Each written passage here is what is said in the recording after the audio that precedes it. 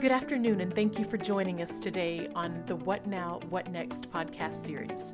Today, our topic is helping universities manage COVID-19 disruption, and we're so pleased to welcome Alan Sheldon, a managing director here at KPMG, and Bill Kassler, Chief Medical Officer for IBM Watson Health.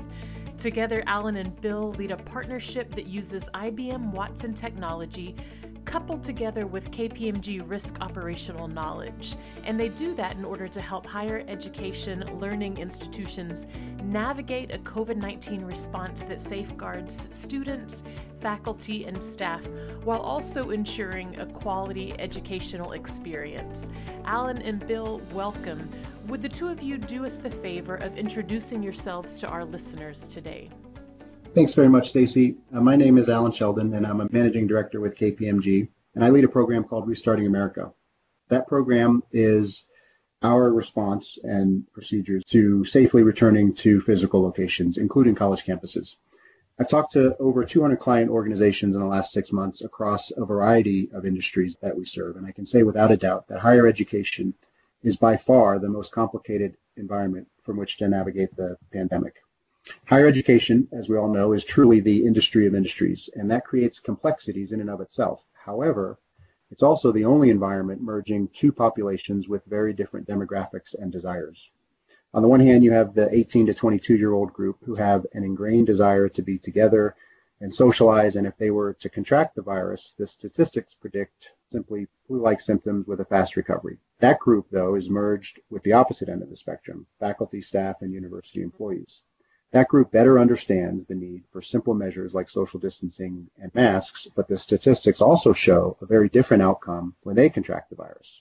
So the merging of these two populations in an already complicated environment poses really immense challenges for university administrators, and I'm looking forward to discussing that topic today. Thank you, Stacy, and it's a pleasure to join you and Alan today, socially distanced, of course. I'm Bill Kassler, and I serve as Chief Medical Officer for Government Health and Human Services at IBM Watson Health. I'm a primary care physician and a public health physician as well. I started my career as an infectious disease epidemiologist at CDC, which does come in handy these days. I work at Watson Health with our Watson Work team to use technology, data, and analytics to help our clients reopen, returning to work and campus while doing their best to prevent and contain the spread of COVID. Alan, as you alluded to in your introduction, colleges and universities face unusual challenges these days. And because of the differences between institutions, there really isn't a one-size-fits-all solution. But there are a number of basic considerations that everyone must address. Focusing on the important educational and research mission has to be key. Tending to student health and employee health as well, which includes mental health. Facilities management, from access and distancing to ventilation and sanitation, and dealing with sports and other cultural events. In many ways, taking on some of the core functions of public health. And I know we're going to get into these in much more depth. Thank you. We're so glad to have you both with us here today. Let's go ahead and jump into our topic. According to the Chronicle of Higher Education, out of nearly 3,000 colleges, you roughly have a third that are fully online, a third that are fully in person, and a third that are undetermined.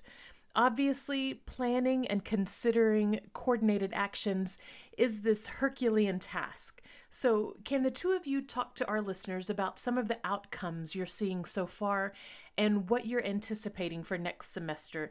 Alan, let's start with you. Certainly. So, Stacy, in speaking with many universities across the country, on the one end of the spectrum, the smaller, more self-contained, often rural campuses that have the ability to create their own bubble and return to a primarily in-person curriculum. And they've done that pretty successfully. Those campuses typically do a 2-week quarantine at the start of the term, and then they very closely monitor people leaving the campus and anyone arriving on campus. They have then had testing and tracing programs to reinforce the protocols that they've put in place. On the other end of the spectrum are the urban campuses or universities with a large commuter population where it's next to impossible to contain the entry and exit points of their campus. Most of these institutions have actually opted for a primarily online program. Then, of course, you have the hybrid model where more lab-based programs are done in person with lecture-based programs remaining online, And the location of students in those situations are kind of split based on which students require more in-person programming versus which ones are able to do their education online primarily. Alan, I find that very interesting. I think that reinforces this idea that universities are not islands, but they exist within a larger community, and that they're both impacted by that community, and then they impact that community, particularly in infectious disease and in this pandemic. Bill, I'd like to stay with you for just a moment. I would imagine that most universities have a juggling act that they're doing in order to balance the short-term challenges of COVID with the longer-term impacts. You have degrees in both medicine and public health, so could you address these impacts from that perspective for our listeners? Absolutely. So whether they realize it or not, even before the pandemic, colleges and universities were in the health business. Universities bring together large populations of young adults in congregate living environments and play a huge role in their health. And as large employers, they are responsible for the health of the faculty and staff. And then they impact the broader health of the communities in which they're located. So in the pandemic, universities are now being called upon to really assume a public health role, a more explicit public health role. And part of the reason for that is that government public health agencies are just frankly overwhelmed. And those public health roles include encouraging and enforcing behaviors, focusing on industrial hygiene within their facilities, redesigning schedules and workflow, and building access along public health principles to support social distancing. And then classic outbreak management activities such as contact tracing, testing, and when available, vaccinations. So with that said, going kind of back to your question about long and short-term impact, one way that I look at this is through the three phases of an emergency response: planning, response, and recovery. Well, it's too late for planning now. We're in the middle of an acute response, but it's not too early to think about recovery and emerging stronger. What are the lessons that we're learning now? How do we apply those lessons to planning for future response? The pandemic has really exposed some structural weaknesses within how we work with medical surge and supply chain, and it's highlighted the disparate impact on disadvantaged neighborhoods and in the minority community. So I think that there is an opportunity as we think about planning and recovery to reinvent the future. And it's all about resiliency, our ability to bounce back. Bill, I'm finding myself nodding in agreement with you as you talk about the need for universities to take an explicit public health role for students, staff, and faculty in the broader communities where they're located, and the resiliency that is needed to reinvent the future. There's such a valuable perspective in what you've offered. Alan, let's loop you into the conversation as well. So Bill has provided an overview of the public health side of things, but in previous conversations I've had with you two, one of the things that surfaced is that pandemic responses cannot be either or. They have to be both and. And so with that in mind, how are you seeing universities balancing the economic reality of what's happening? First and foremost, though, all higher education institutions should really be commended for their ability to quickly adapt last spring. With very few exceptions, we saw campuses across the country exercise great agility in closing campuses mid-stride and finishing the school year all online. That was really a Herculean effort. Over the summer, though, universities created online curriculums with pretty impressive speed and innovation. Then moving into the fall, students and families have generally been understanding with whichever model a university has chosen based on what we discussed previously, knowing that everyone is in a situation where it's impossible to please all stakeholders. That understanding will likely carry into the spring season as planning right now is taking place for that semester, especially as vaccines become available. The real unknown, though, is next year. Most universities by that time will have exhausted contingency operating funds and really can't afford the current disconnect between a traditional economic model with an untraditional delivery model. This is especially true of universities with heavy football and basketball and other sports programs. So we expect to see in the next several months intensive planning efforts to either right-size the economic model or find more creative ways of returning to a traditional delivery model. All of that happening while we have kind of an ever-changing landscape still on both testing capability, tracing capability, and of course, an unknown about when the vaccine will become available. Tying the data between testing, tracing, and ultimately vaccine distribution in meaningful ways will also be an important part of that planning for the long term. I absolutely agree. I'd also like to note that we often see the economic issues framed in the media and in public discourse as a debate. It's reopening the economy versus safety and health. And I think that that's a false dichotomy between health and finance. As you said, Stacy, it's not an either or, it's not one against another, but it has to be a balance. And in fact, from a health perspective, there's a huge negative impact on health from shutting down. We're seeing people delay important health care, unemployment, furloughs, and layoffs impact people's lives. And in fact, unemployment in itself is bad for people's health. So if we acknowledge the role of universities as important economic engines within their community, opening up is in fact a key strategy for maintaining community health, both economic, physical, and mental.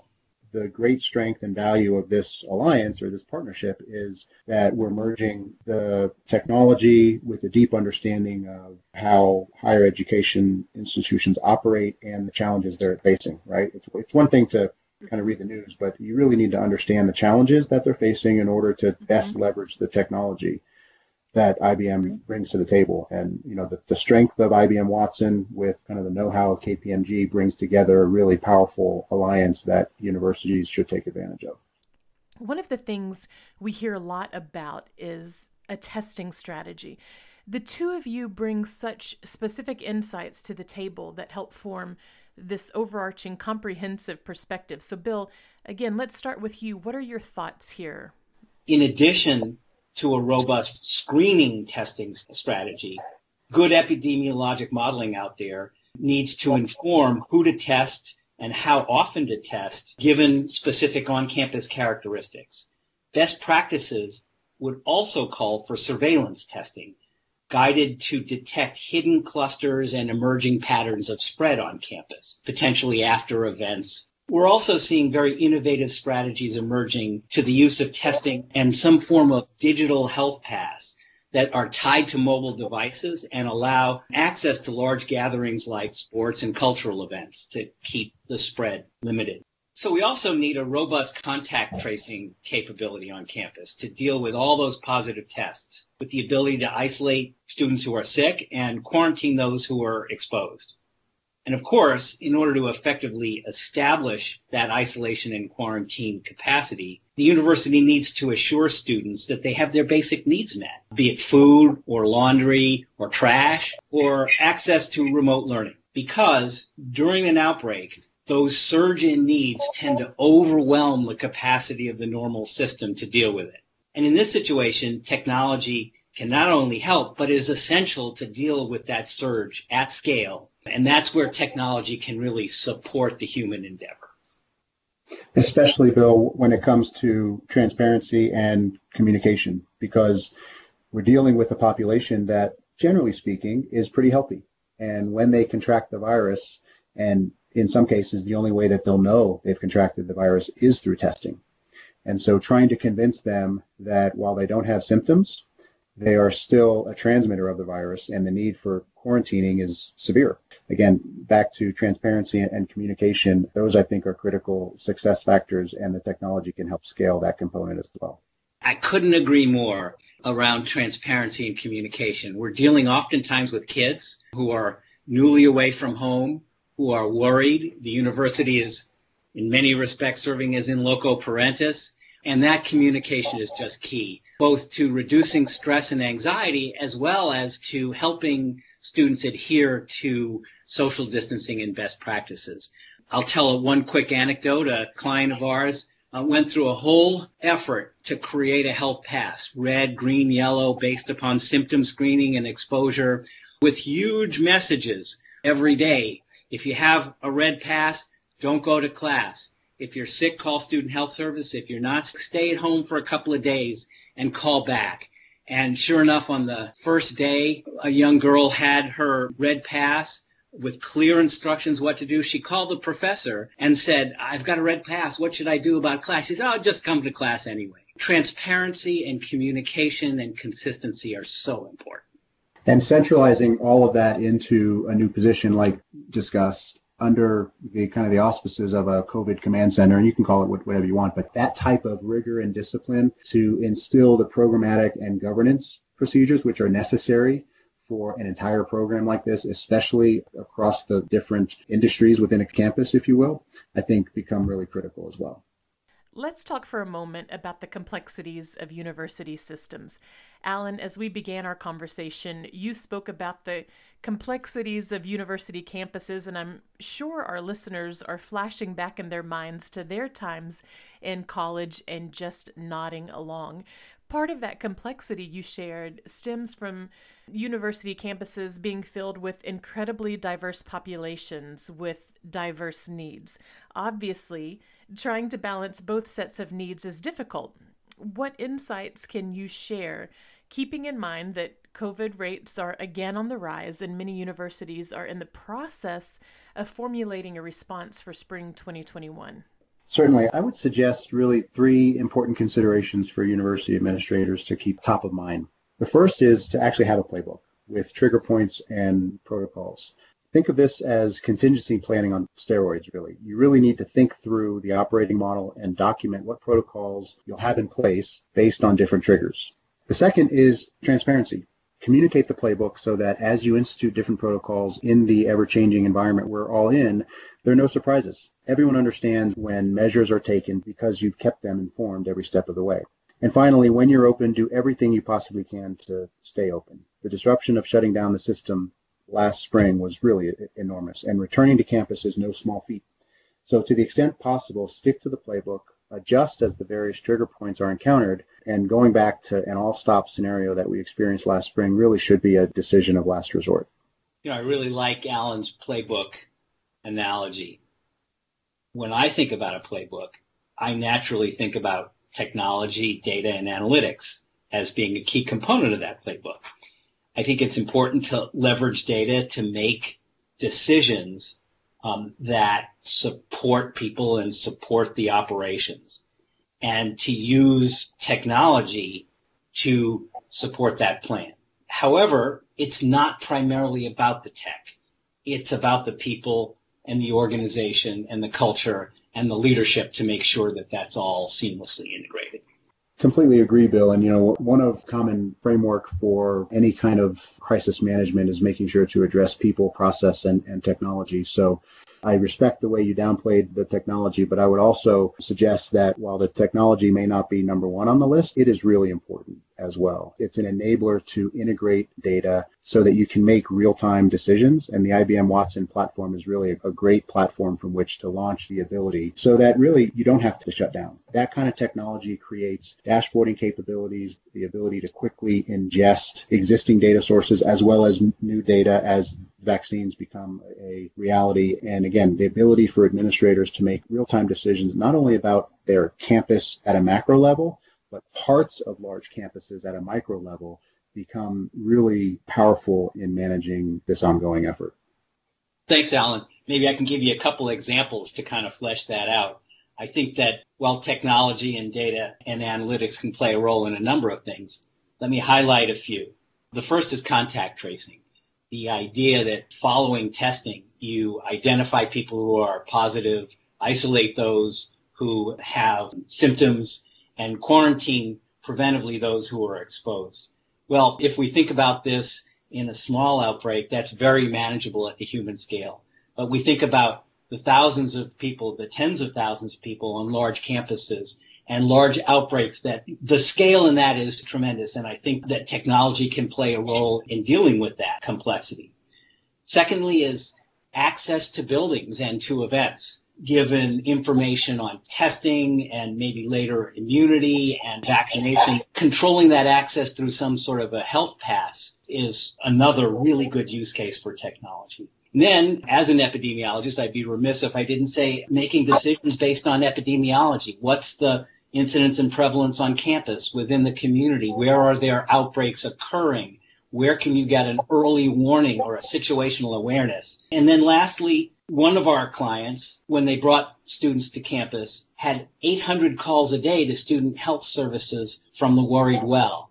And so technologies like chatbots and other technical assistants can help manage the flow and triage from basic messages to referral for folks in need.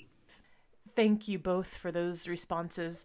Alan, your recommendation for organizations to have a playbook with trigger points and protocols provides a tactical entry point for a university response. And Bill's perspective on leveraging technology along with data and analytics in service to the organization and the culture is insightful.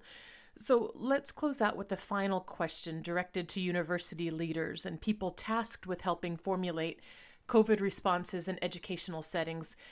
Bill and Alan, what are the words that you might want to leave them with? Given the complexity that Alan and I have been talking about today, I'd urge universities to seriously consider creating a position of chief health officer or chief public health officer to be able to manage all of the disparate multidisciplinary teams, from remote learning to facilities management to student health to community relations to employee health and HR to student affairs. And to have that position sit at the C-suite, report directly to the university's leadership. As I said earlier, technology and data and analytics and protocol and guidelines are all absolutely necessary in the playbook. But what's most important is culture change and leadership. Thank you, Bill. That's an excellent consideration. Alan, is there anything you'd like to add here? Well, in addition to the concepts of playbooks and transparency and staying open as much as possible, I would add that I completely agree with Bill's comment about adding a position, but I would take that one step further and actually create a formal command center where you can have the chief health officer that Bill mentioned lead that command center and really wrap in all of the elements of people, process, and technology so that you can really make real-time decisions, having all of those pieces of data come together in one office. Bill and Alan, I think you provided the perfect formula for universities. Transparency, communication, and consistency, combined with both the rigor and discipline needed to see this through to the end. Thank you both for joining us today. We're delighted that you were able to be here, and I believe that colleges and universities are going to be able to benefit from your wisdom and expertise in this area. So thank you. Well, thank you so much for having us. Alan and Stacy, it was a pleasure to meet you. Thanks very much, Stacy, and likewise, Bill, and best of luck to our university colleagues. As we close out our time today, I want to leave our listeners with one last word. Working together, KPMG and IBM are helping universities by combining KPMG's risk and operational services with IBM's Watson Works in order to address the health and well-being of students and faculty on campus. They've developed an app to engage students and have technology to facilitate contact tracing and care coordination to support those who are affected. If you've liked what you've heard in this podcast segment, there's more content from Bill and Alan at ibm.biz/IBM_KPMG_university. Thank you. Have a great day.